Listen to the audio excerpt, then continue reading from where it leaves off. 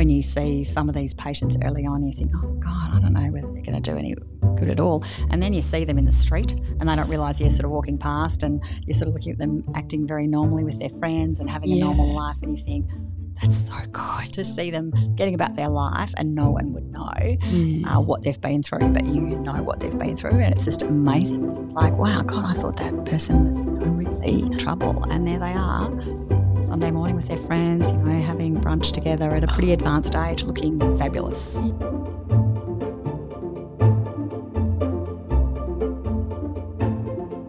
Hey ReFam, my name's Kate and welcome to Keeping It Real, the podcast talking transplants. This week we're joined by Dr. Angela Webb, a specialist plastic and reconstructive surgeon. This episode is a must listen. As the head of plastic and reconstructive surgery at Peter Mac, a renowned cancer centre in Melbourne, she's operated on just about every part of the body, top to bottom, inside to out. Angela also led the first and only ever hand transplant in Australia. So sit back and listen while Angela reveals the most rewarding and the most difficult parts of working in reconstructive surgery, trauma surgeries that have stuck with her, and the most common misconceptions about her work. Angela, thank you so much for joining us today. Oh, pleasure. When I was going through your bio and everything you've done, intimidatingly impressive backdrop you've got. But I think we'll kind of unpack that as we go through. But when you kind of started on going through medicine and everything, had you always thought you'd do plastic surgery? No, I was more interested in sports medicine actually, but I did some work experience during early medical school that I was lucky enough for a family member to arrange, and realised that sports med doctors spend a lot of time helping out orthopaedic surgeons, so assisting, because we need surgical assistance. I thought, oh, gee, am I going to do all this training and then end up really assisting surgery? And I thought, well, maybe I should be more interested in the surgery because I really enjoy that side of medicine. And when I did some experience in the United Kingdom during my medical school, I worked with orthopaedic surgeons and I really enjoyed the hand surgery. And in Victoria, most of that hand surgery is actually done by plastic surgeons. So that's really kind of, I moved in that direction for that reason. But of course, I've learned to love lots of the other parts of plastic surgery as well. So actually don't do nearly as much hand surgery as I did. That's so interesting because Kim was the same where she started wanting to do sports medicine, then kind of went to plastics, started in hand and microsurgery, and then kind of came across. Yeah. Interesting. Because I know you said that they were assisting orthopods, but that did never really appeal. It was more plastics. Yeah. So plastic surgery tends to do, without disrespecting orthopaedics tend to do the bigger joints and trauma and spines, knees, hips, things like that, which is very interesting, but is more somewhat repetitive type of surgery, whereas plastic surgery is absolutely not repetitive and does require a bit more creativity. And so I did like that interaction, and it's a little bit more with the patient rather than with the scan to an extent. Right, yeah, Scans are a very small part of our workload, and I really enjoy that side of things. Back to you talking about that hand surgery, I saw that you led the surgical team for the first hand transplant in Australia in 2011, which seems crazy to me that the first of anything could kind of be in the 2010s. But what exactly is a hand transplant? What did that look like? Yeah, so interestingly, so it was first and actually only in Australia. We still haven't done one since. So it is a really uncommon procedure, and it's when someone has lost ideally both hands, but certainly one hand, and you can then take a person who's died's hand with their permission, obviously family permission, keep that in good condition like you do a kidney or a heart or lungs, and then you can attach it to the person who has lost their hand under an operation, obviously, and then use drugs to suppress their immune system from rejecting it, the same way you would with kidneys and liver and lung, heart, all those sort of things. So there's very specific kind of indications for it, and you need really motivated patients because unlike a heart or a kidney that will just work or not, most of the time work, we have great success in organ transplantation. But with a hand, you then have to make it work.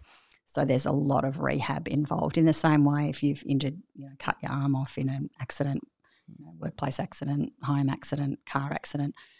you have to come back from that. Nerves have to regrow, tendons have to recover. And so you really need motivated patients who are compliant with medicines for their life, the rest of their life, otherwise the hand will die, and who are compliant with rehabilitation, really motivated, but also are aware that it's not part of them. So it's got this big psychosocial impact as well. And so it was a real privilege to meet Peter, who's very in the news. He's very open about who he is, and then to be part of the St Vincent's team. And I guess my strong suit is organisation, and so I worked with a fantastically dynamic immunologist, so someone who would look after the medical side, and she'd done lots and lots of kidney transplant patients, and so she was really good at helping us, and she's a very energetic kind of person, and we went overseas, really researched how we were going to do it here, and then we're able to get all of the other stakeholders back here on side. So we needed the people who are going to ask the donor family for that gift to be on side and know that we weren't going to stuff anything up, because it's really important that the heart, lungs and liver and all those things that also get gifted were going to be looked after, so that we weren't then going to stuff it up for someone else. Right. So there's a lot of background work that went in. Was really, it was a privilege to be involved, and it's absolutely massively changed Plummer, Peter, the patient's life and his family's life as a consequence. So it was even better than I thought it might be. It was great. How long does that surgery take? Well, about 9 hours or so was how long we took for that patient, and it varies from patient to patient exactly how many, at what level you're doing it. But that was, and we had a big team, so that was kind of how we could do it. It'd be hard to do a lot shorter. Obviously, it also involved getting the donor hand, and that was a separate short operation, really. Oh, right. How long had he not had a hand? For a few years, actually, and he lost it through sepsis, which is quite a common way of doing it in Australia anyway, because we don't have quite the same level of trauma or sort of war injuries, which is where the Americans get a lot of theirs, is from returned servicemen, unfortunately. And then he had lived without lower legs and without hands. And if you don't have good hands, you can't put on your lower legs. So if you need to get out of bed and go to the toilet, you can't do it. So this poor fellow really was unable to be left alone. So he was really, really motivated. The ins and outs of what the risks were and what the trade-off and benefits for him would be. So it was 2 hands, the surgery, or 1? Interestingly, we did something to alter his other hand. Now, that was probably because we were being a bit conservative. Yeah. Like if we did it again, we could potentially give him 2 hands. But because it was the first in Australia, we all knew that there was a risk of something going wrong, and we felt that if we basically did what we call a metacarpal hand. So even though he was missing all of his fingers, you can make a short part of your wrist and the short part of your hand into a sort of a grabbing hand. Right. And so we had done that already, and he decided it was functional enough if he got a good hand to work with the 2. Right, okay. But he actually didn't have a proper hand on the other side. So elsewhere, and if we did it today, we would give some consideration for doing both hands. But we also looked at if things went wrong down the track and you have to take off one hand, it would be less morbid for him. Yeah, that makes sense. And also, of course, the rehabilitation. It's a lot easier to do 1 than 2. Yeah, of course. So it was fascinating. What are the kind of reasons behind not doing another one? Just hasn't been another? Yeah, so I guess part of it now, and particularly in this where we are today in 2023, there's better and better prosthetics. So robotic prosthetics is going to be where we're probably going to move to next. Because the drugs that you have to take to stop the hand being rejected really still have massive implications for your ongoing health. Now, Peter was in his 60s, so he was, I think at the time, might have been the oldest hand recipient. Wow. And that's a good thing because he doesn't have to live for a long time with the side effects of medication, whereas if you're doing a 20-year-old, you've got then 70 years of the side effects of medication. Now, that's okay if it's life-saving like a kidney, but it's not really okay if it's life-enhancing like a hand. Right. And so it's a little bit of a trade-off there. So we haven't been able to get better drugs that are more targeted, that don't cause diabetes, risk of cancer, other problems. So that's held transplantation back to some extent. There's also been probably some things go wrong overseas where that you then have to say, the risks and benefits, you're always weighing it up. It's the surgery is not straightforward. It's relatively straightforward for our team at St. and some other plastic surgeons to replant a hand. So the actual technical putting it back together, but actually making it work and making it work in the long term. Some of the patients, in particular with composite tissue allotransplantation, that's where you put a face or hands back on, can get down the track chronic rejection. That's where your body no longer wants to keep the organ and starts to reject it. That's more common with when you're transferring skin and clumps of tissue rather than a solid organ like a liver or a kidney. Right. So there's a couple of reasons why it's been held back, I guess. But interestingly, even having done the hand transplant, I would look towards what are the robotics out there if I had that injury, just to avoid taking the drugs, to be honest. Yeah, which makes a lot of sense. My friend, she works at the Royal Children's Hospital, and she says they've got a girl there where it's this constant kind of balancing of the drugs between it causing cancer and then them getting on top of that, and then that's starting to reject the organ, and then them getting on top of that, and it kind of seesaws between. Exactly. Yeah. And when it's not like the heart keeping the patient alive or the lungs keeping the patient alive, you really do have to balance things all the time. Yeah. And so if there's any other way, you have to pursue that. Also, some of the patients who've come forward, they really need to be very psychologically stable and well supported by a good network. And that hasn't always been the case, and certainly we wouldn't want to do any harm. It's too big an operation. One of the first cases, the patient did stop taking his medications, not in Australia, but the first hand transplant. And another one who'd had partial face, she famously died from psychological issues, and another one has died from cancer. So there's some pretty high-profile cases where it reminds everyone that you've got to look at the long term, not just the short and medium term. Yeah. But Peter has got a fantastically close family and really was in a good situation. So he was a great candidate for it. Oh, great. In terms of hand surgery in general, because I know quite a lot of plastics kind of will go that route, is it mainly trauma-based or? For plastic surgery, our trauma would be probably slightly heavier towards the hand injuries in the minor. Once it's major, of course, we get involved in lower limb reconstruction and a lot of facial injuries. Thankfully, once they improved windscreens, the facial trauma related to motor cars is actually far less than it used to be. When the windscreens used to shatter, we were in all the time. And thankfully, that was only really probably at the start of when Richard and I were coming into training, that most of those windscreens had disappeared, thankfully, because they just used to cause horrific injuries to people. Yeah. Whereas now the windscreens, they're like plastic sheeting, even though they're glass, they're plastic sheeting, so they don't cause that amount of facial injuries. So yeah, we do all over the body. And get involved with lots of other disciplines to look after the trauma side of things. But in terms of hand surgery, there's a lot of arthritis, and that's what arthritis issues or inflammatory issues. Most common hand operation we probably do would be carpal tunnel surgery, which is where a nerve gets compressed as it goes across your wrist.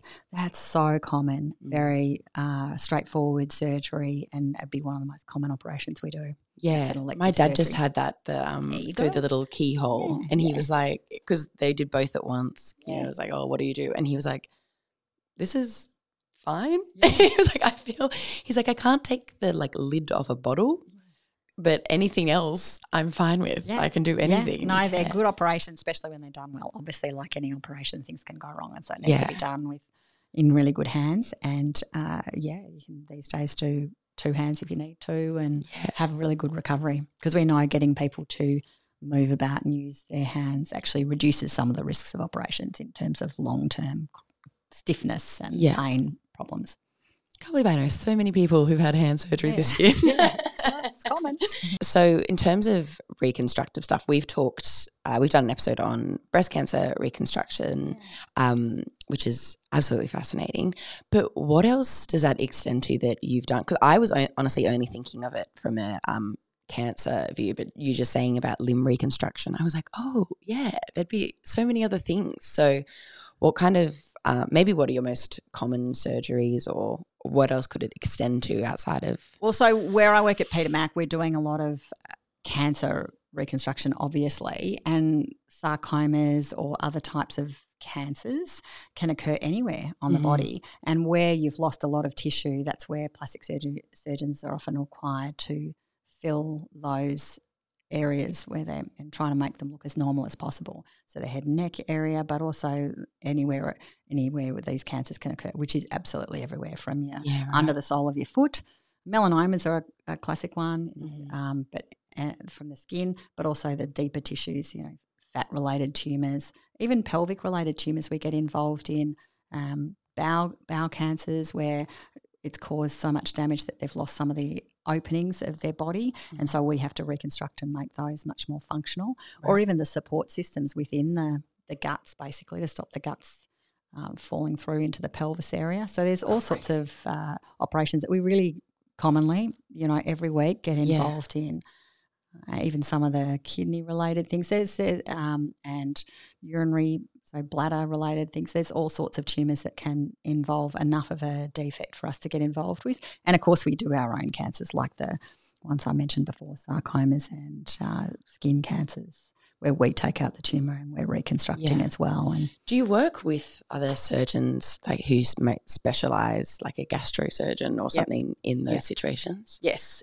And some of the big operations, like these big bowel cancer pelvic ones, you can have even 10 surgeons involved in that kind of operation, with various people having their little part to play. Yeah, okay, because it sounds complicated. They are, and that's why somewhere like Peter Mac is a great institution where you've got that multidisciplinary input to make sure that everyone really has their part that they know really well, and that they can rely on others to do the bits that they know really well to put it all together. Can that be tricky at times, managing all those different, because obviously everybody would think they have different levels of priorities in terms of their things. Is that kind of difficult? So that's why it's important to work in teams regularly, so that we all know how that other person works and to try and really optimise the patient outcomes. Yeah. Same with the breast reconstruction. You've got multiple breast surgeons, especially if you're doing both sides. Sometimes you have one breast surgeon, sometimes two, and then you've got often two plastic surgeons that you're working at where we're going to take the tissue to. Breast reconstruction can be implant, but if you're moving parts around, what we call free flap surgery, where we're transferring part of the body to another part of the body. Yeah, which I've brought up at most dinner parties I've been at. I'm like, I was like, it's like 10 hours per side. And they're going, then there's one person going up through the rib and then they bring it. And I'm like, no, you people don't understand. It's so crazy. Yeah, people get very caught up on how long that takes and the kind of extent of surgery that we're involved in. Yeah, I think just that I'm definitely not a careful, precise person, not my strength in any way. And I think just hearing that and then just hearing you even say about the internal things, I'm like, oh God, you just have to it'd be so intricate and delicate. Yeah, a lot of what plastic surgeons do is intricate and delicate. But I guess having so much familiarity with it, it becomes easier to manage all the intricate and delicate parts to make it seem like much more like driving a car. Driving a car is a really complicated operation that you could kill someone with if you don't do it right. Yeah. But with focus and repetition, 10,000 hours, and you can really try and get it right. Yeah, okay. Most of the time. Obviously no guarantees, but really try and pretty make high it almost perfect. Almost perfect. We should specify that you're the head of plastic and reconstructive surgery at Peter Mac, which is cancer hospital. I think what was funny when I moved down here and everyone's like, Peter Mac. And I was like, I don't know what you're saying to me. It is a cancer hospital. Very famous one with Victorians, which for almost a decade, hell of an achievement. Was there anything in particular that kind of appealed to you about, I know as you went in your journey through plastics, was there something about reconstruction in particular or in that cancer area that really appealed to you? Yeah, I think so. I do. I mean, the trauma is fun and in some ways is easy because something's already gone wrong and you're making it better. When you're doing reconstruction, you're often dealing with patients who are in the shock of having a diagnosis that's pretty profound and potentially life-changing, and so you're then part of making that better. It really is the all-round package, because you're not just doing a technical operation, you're very much involved in the counselling beforehand, which can be tough, but often the toughest things you do in life are the most rewarding because you're really investing in it. And so it's great to see those patients down the track. With trauma, you don't necessarily see those patients for a long time, but with reconstruction you often do, and you really get to see patients along that journey, and that's very exciting as well, rewarding work. Do you have any patients in this time that have really stuck with you that you have seen through that journey? Definitely. Unfortunately, some of the trauma ones stick with you in particular because the stories behind what's happened can be quite sad. But again, some of them, when you see some of these patients early on, you think, oh, God, I don't know whether they're going to do any good at all. And then you see them in the street and they don't realise you're sort of walking past, and you're sort of looking at them acting very normally with their friends and having a normal life, and you think, that's so good. Oh, my God. Or even people in the lift working, and you're like, oh, I won't say hi, unless they say hi to me, just pretend I don't, Yeah. But to see them getting about their life, and no one would know what they've been through, but you know what they've been through, and it's just amazing. You're like, wow, God, I thought that person was, really in a lot of trouble, and there they are on a Sunday morning with their friends, having brunch together at a pretty advanced age, looking fabulous. Yeah. That's exciting. That's so nice. I'm going to cry. I think, and then the fact that even you're recognising them, I think speaks volumes about how involved you are in that process. No, you very much get to know people often pretty well. What is it like working at Peter Mac specifically? I mean, it is focusing on cancer. Is it quite emotionally draining compared to other jobs you've had, or? Yeah, look, it could be. Healthcare can be a little bit like that, but I actually think, breast cancer in particular, the survival rates are fabulous. Melanoma, the vast majority do well, but when they don't do well, that can be a bit tougher, I have to say, because it's often younger people, and that can be really hard. The new drugs have made a big difference to that.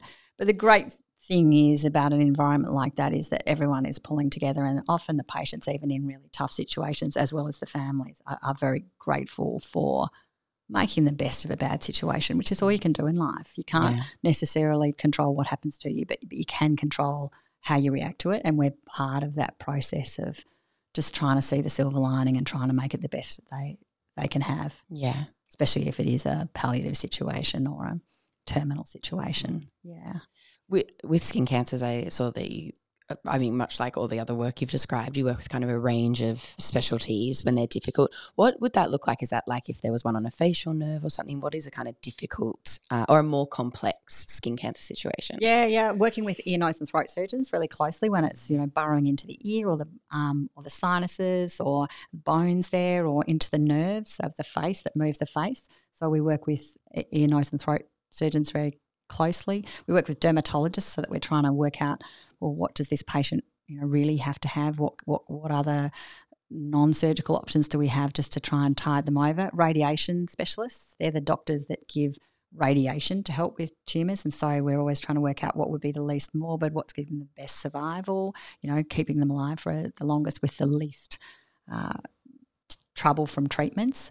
But we work with all sorts of specialists actually. And again, in a place like Peter Mac, that's what it's designed for. Yeah. Really, our clinics are not just one specialty unit. We work in more tumour streams where we're working with other specialists who work for that type of cancer or that anatomical region. And that makes it easier to do better work basically. Yeah. Did you ever imagine that you'd be across this many, you're across the whole body from the sounds of it, from outer to inner, top to bottom? Yeah, plastic surgery is very much like that. And I get that from the junior people who are interested in plastic surgery. They just say, wow, we sort of operate everywhere. And that is very interesting. It means that you never have a dull day at work, ever. And even if you're doing a similar operation, the patient can make it seem so different, or the actual tumour can make it seem so different. So there's just never any boredom. Yeah. Are there any common misconceptions about your job that you can't get a lot? Yeah, well, funny, I look back when I was first medical myself, and perhaps about what you thought about plastic surgeons when you're a lay person. And I guess when I always think of plastic surgery, I don't think of cosmetic surgery first. Yeah.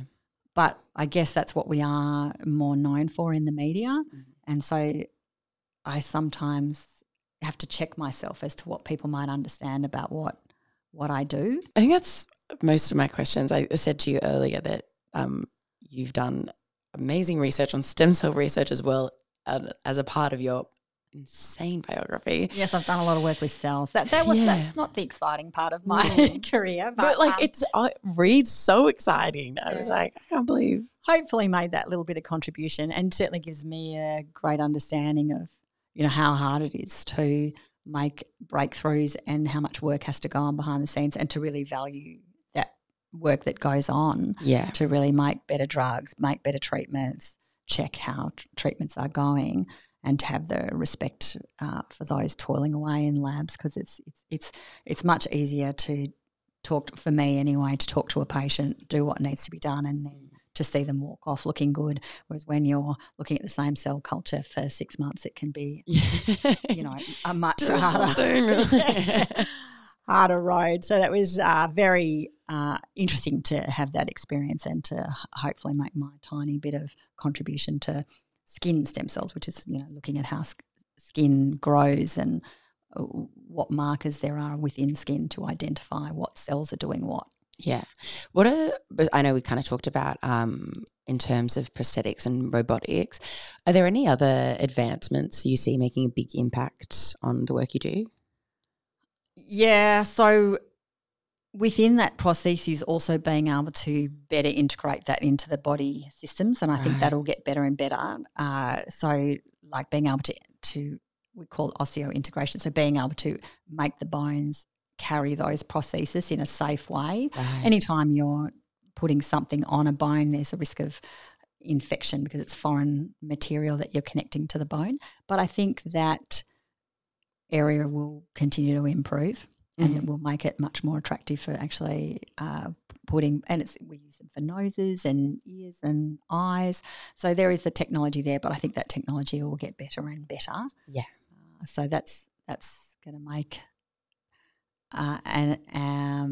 headway. Also, being able to grow tissues better, and my stem cell research in skin is a tiny fragment of what goes on in the world about looking at how we can grow organs or supplement damaged tissue by actually using cells in the lab rather than having to give drugs to replace what's missing. So in a heart attack, just to work around it, but to actually try and improve that. And certainly in plastic surgery, there'll be areas, in particular like breasts. I hope maybe in my lifetime that we will stop doing these big free tissue transfers where we're really carving up one part of the body to move it to another.